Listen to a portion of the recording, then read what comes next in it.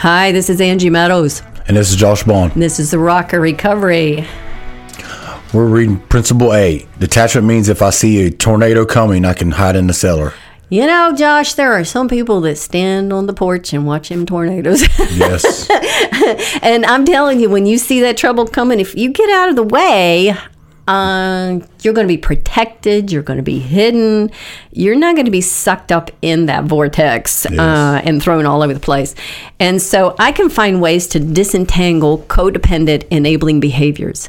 I can detach from people who systematically control and manipulate me to finance their irresponsible behaviors. I can withdraw from those who are disorderly and understand it is not my responsibility to feed or house able-bodied adults who refuse to work or squander resources. Hosea 8:7 says, they sow to the wind and reap the whirlwind. So yeah, whatever I'm sowing into is what I'm going to reap. Yes. So I want to sow to goodness and kindness and peace, but not to the ability that somebody else can eat of that they didn't earn and then use it. And it's kind of like putting your pearls before pigs. You don't want to be trampled. Does that make sense? Yes. Okay. Maturity sees the whirlwind and gets out of the way. Yes, so I want you to be mature about this. And sometimes, Josh, if it's a trauma bond, if I was raised in domestic violence and was the middle child and the scapegoat, I'm used to receiving the blame for everything. So if something happens, instead of the person assuming their responsibility, they immediately develop a negative bond with their new enablers by setting up a fence against me. Yeah. And if they do that, nobody's going to hold them accountable. Everybody's going to have this negative bond over this negative offense. And now the person doesn't have to assume responsibility. Now they can continue their path of self-pity or wherever they're at and use somebody else as a scapegoat. Does that make any sense? Yeah. So here are some rules for survival. Number 1. If a man doesn't work, he shouldn't eat. If a man doesn't work, he shouldn't eat. That is 2 Thessalonians 3:10. Now, I don't think they're talking about disabled. No. I don't think they're talking about the homeless that's really fighting mental illness and struggles. You know, if it's someone in addiction, give them one sandwich and give them phone numbers. Here's where you can go get detox. Here's where you can go get help. There are other things you can do. Because a lot of times I find that when people are in addiction, they're mentally stuck. Yeah. They don't see another way. You're right. Until it's like they're flat on their backs. They don't see another way. So number 2. Make no friendship with stupidity. Some things that we're making friendships with are just dumb. We just need to cut that off and to really invest ourselves into things that are strong, things that are going to bring us health and life. So have nothing to do with the fruitless deeds of darkness, but rather expose them in Ephesians 5:11. Number 3. Withdraw yourself from confusion and disorder. In the name of the Lord Jesus Christ, we command you, brothers, to keep away from every brother who is idle, walks disorderly, and does not live according to the teachings you received from us. 2 Thessalonians 3:6. Number 4. Have nothing to do with an angry person. Ooh. Do not engage them until they have control over their emotions. Walk away. Do not make friends with a hot-tempered man. Do not associate with one who is easily angered. Proverbs 22:24. And I have found that if I stay in the presence of someone who's angry, I'm going to be angry. Yeah, but it's going to be over stupid stuff. Yes. And it's going to be exaggerated. Their energy becomes your energy. Yeah. And It's like, whoa, that's not me. I can't be around them like that. No.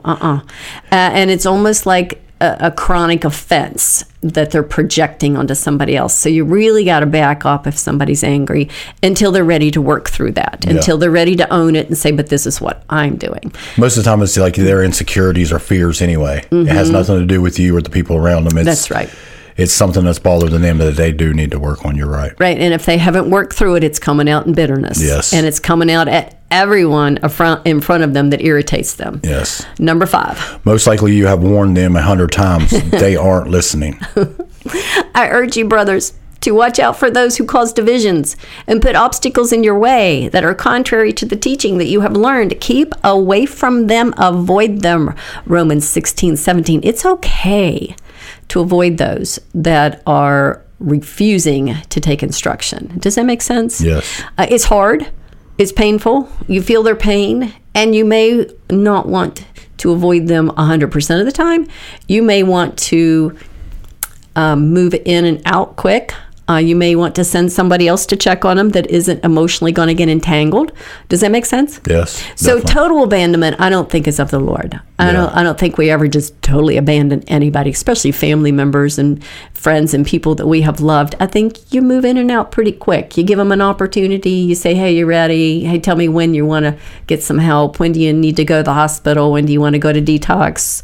You know, how can I help you today to move forward? Yes. I don't want to help them today to stay stuck. Yeah. Does that make sense? I think that's the best part about social media and text messaging, because after you've been to them in person, you give them a chance, tell them you'll help them, and then keep them arm's distance. Do it over the text message. Yeah. Because if you come in contact with them and their bitterness, they're going to try to manipulate, or they're going to try to...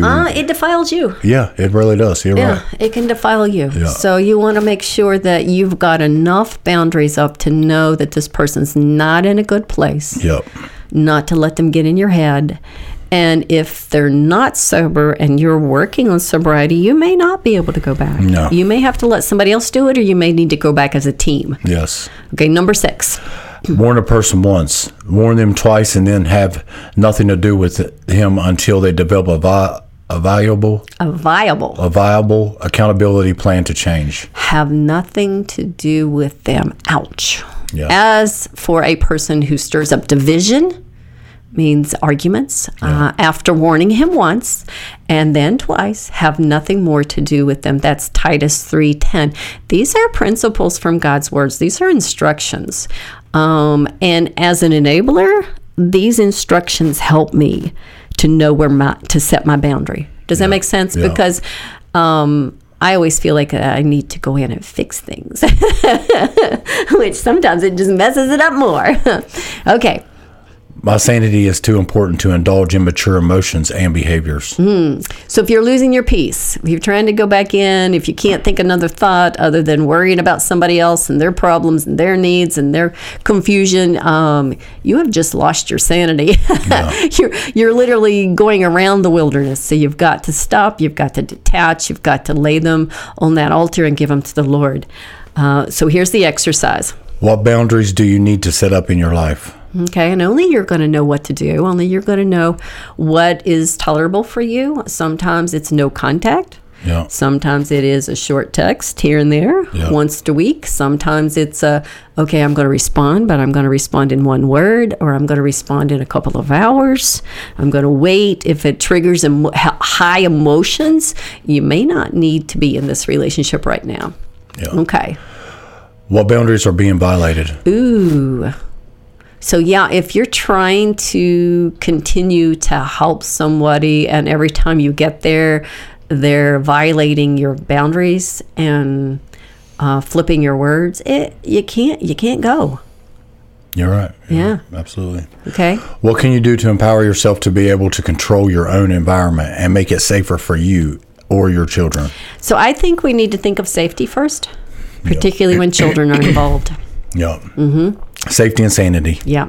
What children need to be protected? Oh, I like that word. Safety and sanity. Yeah. Yeah. If I had those two as my guidepost to make a decision, what's the safest thing for me? Yep. What's the sanest thing for me to do that's going to help me to keep my peace? I'll know exactly what to do. Yeah. All right. So here's a lie identification. This SUD means substance use disorder. Assume if a person with active substance use disorder is opening his mouth, he is lying. That's such a fact. I'm so sorry. They could have been totally honest, totally dependable and honest when they're in active recovery. But when they hit that brain chemistry hits and they're actively using and they're hiding it, yeah, they're not going to be truthful, and you still want to believe them. Yeah, people think I'm cold when it comes to that, but really, I just lived that life for 30 years, and I was one of them that could not open my mouth without really lying. Like, I might tell some truth, but it was to swindle you into a net, you know what I mean? So when somebody tells me something, I'm like, yeah, right, whatever. They're like, geez, you're being cold. No, I'm just no. You know what I mean? As an enabler, and as growing up in an environment that was toxic, I know I developed a habit of lying. Yeah. And so I had to go back and break that habit. Yeah. I had to go back and with safe people. Yeah. Because we were taught to lie to avoid abuse. Yeah. Does that make sense? Yeah. And it was just a bad habit. So sometimes if you're sober, if you're the enabler, you're just practicing lying because it's a habit. Yeah. And you do it to protect others. And instead, maybe you need to step back and not protect them. Number 2. Verify everything before you believe anything. Number 3. Do not be gullible. Number 4. Make a recovering person with substance abuse disorder earn your trust. Number 5. Recognize your own lying habits or embellishments. Embellishments. Sometimes when you go back and you repeat the past and you rehearse it, it gets bigger and it gets skewed and it gets embellished, and it happens again as you rehearse it. So if you're going back and you're repeating what happened to you when you were 7, what happened to you when you were 9, when you were 12, I would say about half of that is fabricated, is stronger than it really should be in your life. That is a fact. And it's because it was very traumatic. Yeah. Yeah. Okay, so habits are habits. Sometimes we learn to lie as children to avoid abuse. Other times we were trained to lie by a manipulative parent. This will be a lifetime habit until we purpose to change it. I was thoroughly trained to lie for the purpose of self-preservation, and then for manipulating people and circumstances. When I decided to break this habit, confessing constantly to a trusted friend was necessary. We agreed I was free to stop mid-sentence or to come back and correct my lying after the fact. This tactic was so humbling that I quickly learned not to lie. It was rough. It was like swallowing pride every time you went back. And so I just didn't lie anymore. I just was like, I'm just keeping my mouth shut. Yeah. I'm staying out of the way. There we go, right here. Developing trusting relationships means I need to be a trustworthy example for others to depend on and follow. As I become faithful in speaking the truth, I can require others to be accountable to earn my trust. Trust must be earned for enablers and those in addiction recovery. So here's what a trust scale looks like. Never give a loved one with substance use disorder a temptation. Number 1. Never leave your purse out. Number 2. Hide your wallet. Number 3. Hide your identity, social security card, birth certificate. Number 4. Count your checks and keep them under lock and key. An active substance user will take a couple checks in the middle of or back of the checkbook. Number 5. Never give passwords. Number 6. Never give security codes. 7. Never give house key. 8. Never allow them to make a purchase with your debit or credit card. 9. Never leave prescription medications unlocked. 10. Never give them a key to the car. Hide keys when not in use. Number 11. Lock your bedroom door at night if they are in the house. 12. Get an alarm system. Wow, I've seen so much stuff in that I needed to. So I have family members that would take back in somebody in active abuse, and they'd have 24 hours recovery, 48 hours recovery, and they'd say, well, now we have to trust him. We just have to trust him. So everything would be left out to trust him. Well, there would be thousands of dollars charged on that credit card. Yeah. Or them checkbooks like you're talking about. I forgot all about doing that to people. Swear, when I was in active addiction, I did that to my own family. I know. And families are easy to embezzle from because... Yes.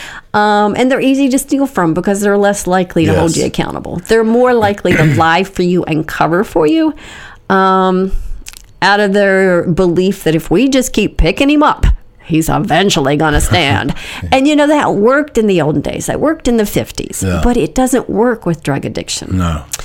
Sorry. A clear conscience brings a good night of sleep. Yeah, so lock this stuff up. It's okay. And they will later on tell you thank you because they didn't want the temptation. Yeah. And if you put temptation in front of somebody with very little self-control, you're really it's not safe for them. It's not safe for you. It's not fair to them because they don't have the self-control yet. So let's look at unmet needs. Mind-altering substances, even prescription medications. Mm-hmm. Number 2, alcohol, excessive sugar, or overeating. Number 3, sexually acting out. Number 4, suicidal, homicidal, angry, bitter, self-pity, grieving, rumination. 5, compulsive shopping or gambling, television, etc. What are my unmet needs? So I may have negative behaviors, and I may be exhibiting these behaviors because I have unmet needs. Yeah. So I want you to identify what are your unmet needs, because unmet needs are going to drive us to dysfunctional patterns. Can I ask for what I need from safe people? So if you don't have safe people in your life, I want you to start developing safety for yourself so that you can trust yourself, and then start thinking about the safe people in your life that you could bond with. Because a lot of times, Josh, as in enablers or people in recovery, we don't bond with safe people. You're right. We get scared. We think we got to perform. We think we got to jump hoops or be a we don't trust ourselves, and we just avoid them. So I want you to start finding safe people and developing relationships with them. Do I know how to reach out to others? Can I take care of my needs first? And enablers don't normally care for themselves. No, they don't. And so one of my jobs has been, self-care every day. Take care of yourself. Do something for yourself. And that way I can realize that I am valuable. Even if others didn't value me or don't value me, I can back up and say, no, wait a minute. Do I have a safe support group or close friends who understand? Mm-hmm. If there is no one safe in my life, can I be safe for myself? Oh, what would it look like to be safe for yourself? Yeah. I think I know what I got to do, the steps I got to take every day to be safe for myself. Okay. I can't hang out with the people that I know is going to bring that negative energy you were talking about earlier. Mm-hmm. I know that I got to rely on God more than I see that any of my friends do. Well, besides a couple of my support group, you know what I mean? Mm-hmm. But any of the friends that I hang out with, I know that if they're not on the same wavelength as me, they're really probably not even my friends. You know what I mean? So if my trauma wounds get triggered, abandonment, neglect, being unwanted, misjudged, misunderstood, if those wounds get triggered and I don't have a good safe place inside myself, I might personalize that. Yes. And decide that, I'm just not worthy to even live this life, to walk the streets, to have this. I might have even had a little part in some of the stuff that they're accusing, even if they had 90% of it. I might have had a little thought or a little part, something that and the thing about addiction and even enabling, which is another form of addiction, is that when something negative happens and it triggers a trauma wound, now you're on a loop. Yeah. And now it's really strong. Yes. And now you can't stop it until you've obsessed your way through it and you do something to act on it. Well, what would it look like not to act? Yeah. It would look like healthy coping skills. Well, I'm going to go to the gym, or I'm going to take a walk, or I'm going to go get my kayak, or I'm going to go get a cup of warm tea and sit with my book. I want you to think about, when am I triggered? And if I'm obsessing, don't act. Or talk to a friend. Like you say, talk to anybody like that you trust. Like it was saying earlier, like find a counselor. Right. Find somebody that you can go over what just happened, and then they're going to help you find the root of what's hurting. So now let's look at what some of these obsessive thinking traps look like. The first one is fantasy thinking. I compulsively escape the circumstances and reactions of others with fairy tale daydreaming. Name your fantasy. This will be your area of vulnerability. If the fantasy that you will be loved, safe, seen, heard, held, validated, cherished, what is the deep need that replays in this fantasy? So a lot of times it goes back to just wanting to be validated, wanting to be nurtured. You didn't get that as a child. You didn't feel that maybe in a marriage that ended in domestic violence or divorce. And so you're going to have to be these things for yourself. Yeah. Does that make sense? You're going to have to find your first love with your higher power, with Christ, and you're going to have to learn to find scriptures that make you feel loved, make you feel safe, seen, heard, held, validated, and cherished. And the Holy Spirit has a way of doing this. Yes. When I journal, he has a way of bringing up a scripture in my heart that just validates me. And all of a sudden, I have this deep inner warmth and peace, and I know I'm loved, and I'm okay. Now the obsessing stops. But a lot of times, it takes me a couple days to sit down to get there. It's almost like that repetitive obsessing pattern has dominance. Does that make sense? Yeah. Okay, so number 2. Trauma thinking. I spontaneously and anxiously role play future devastation, bankruptcy, abandonment, homelessness, prison, and funerals. Ooh. Is he dead or in the gutter? Is he at the bottom of the river? What will happen to the children? Name the worst thing that could happen and realize that it isn't happening now and enjoy this moment. Save your strength for if or when the trauma comes. So a lot of times when you've been in these trauma loops with somebody in addiction, with somebody in alcoholism or domestic violence, you really got a lot of junk going on. But you're so far out in the future trying to manage things that you forget that you have power right now to change. You have power to get up and leave. You're not a child anymore. You're an adult. You can make plans to make your life look different. And instead, we get stuck in these trauma bonds and in these loops. And we feel like if we could just control which way that dish rag was hung, which way those shoes were clean, we just feel like if we could control, then they wouldn't be triggered, then we wouldn't be in this problem, then there wouldn't be a relapse. And we just keep trying to go back and replay that. So let's look at number 3, automatic replay thinking. I persistently replay a traumatic event, hurtful gesture, or unkind word. One harsh criticism gives me an avalanche of past wounds to rehearse. This means I have not dealt with past trauma. I become paralyzed with self-pity type of behaviors. This can quickly overwhelm me with depression and isolation. It can exhibit it by overeating, staying in bed, or addictive behaviors.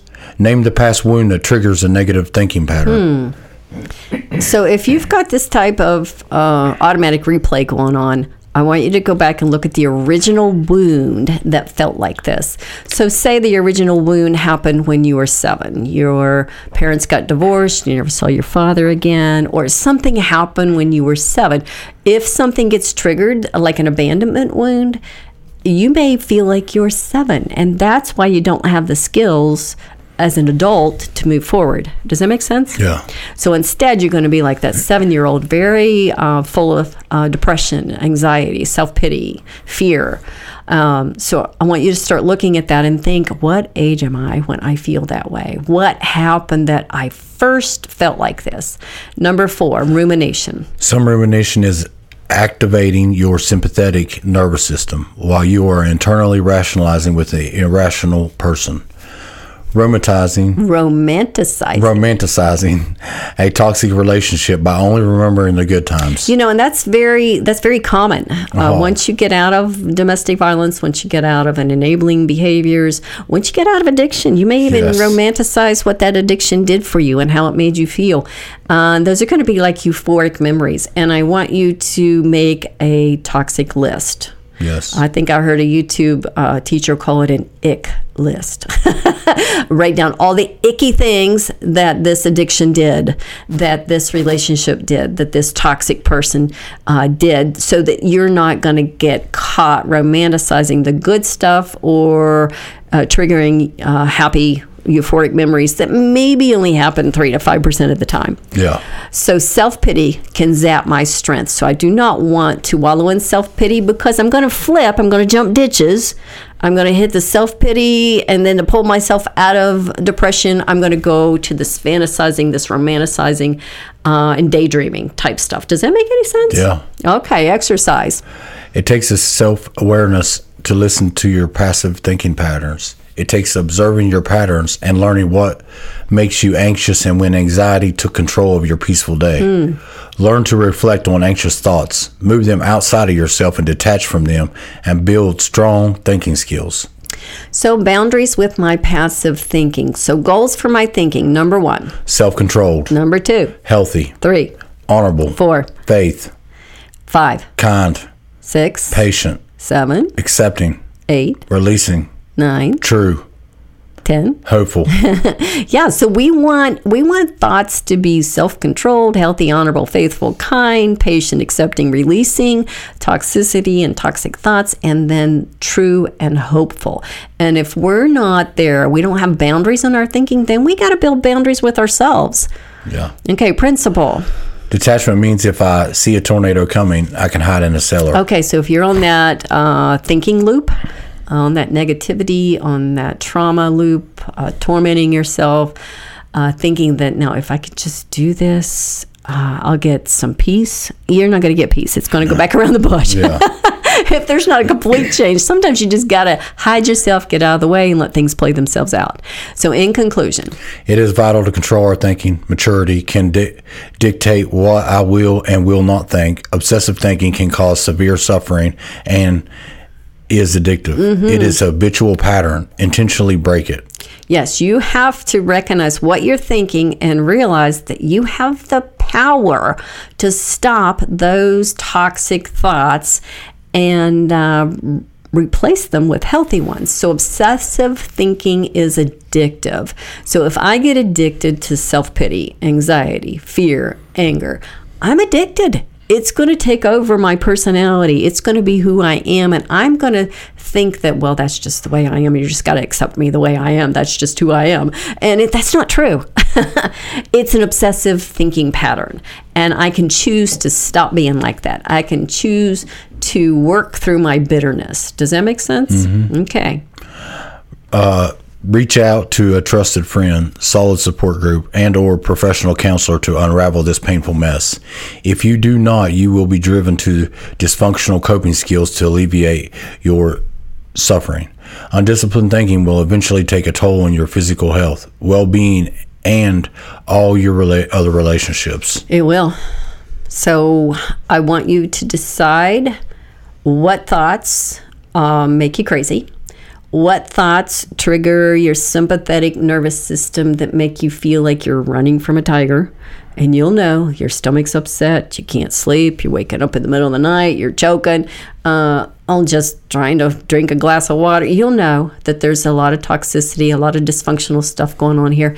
And then I want you to take every thought captive to the Word of God, to the tearing down of strongholds, and really wrestle this thing so you can govern what thoughts you will and will not think. And our thought life is the first step to sobriety. Yeah. That's real. So if I can control my thoughts, I have sobriety. And so sobriety comes with my thinking first. Yeah. Okay, so pray us out of here, Josh. Father, hide me beneath your wings. Help me to give you the work of my hands that you may establish my thoughts. Give me awareness of my passive thinking. Help me to identify and heal my internal wounds. Give me an understanding of my unmet needs. Give me the grace to be pure, honest, and safe for myself. Give me safe and healthy people in which to develop rich, trusting friendships. In Jesus' name, amen. All right, so I want you to be safe for yourself. I want you to be healthy for yourself. I want you to have safe and healthy thoughts. I want you to have developed rich, trusting friendships, and that starts with developing a trusting friendship with myself and with Jesus Christ. And this is Angie Meadows. And this is Josh Bond. And we'll talk to you later. Love you.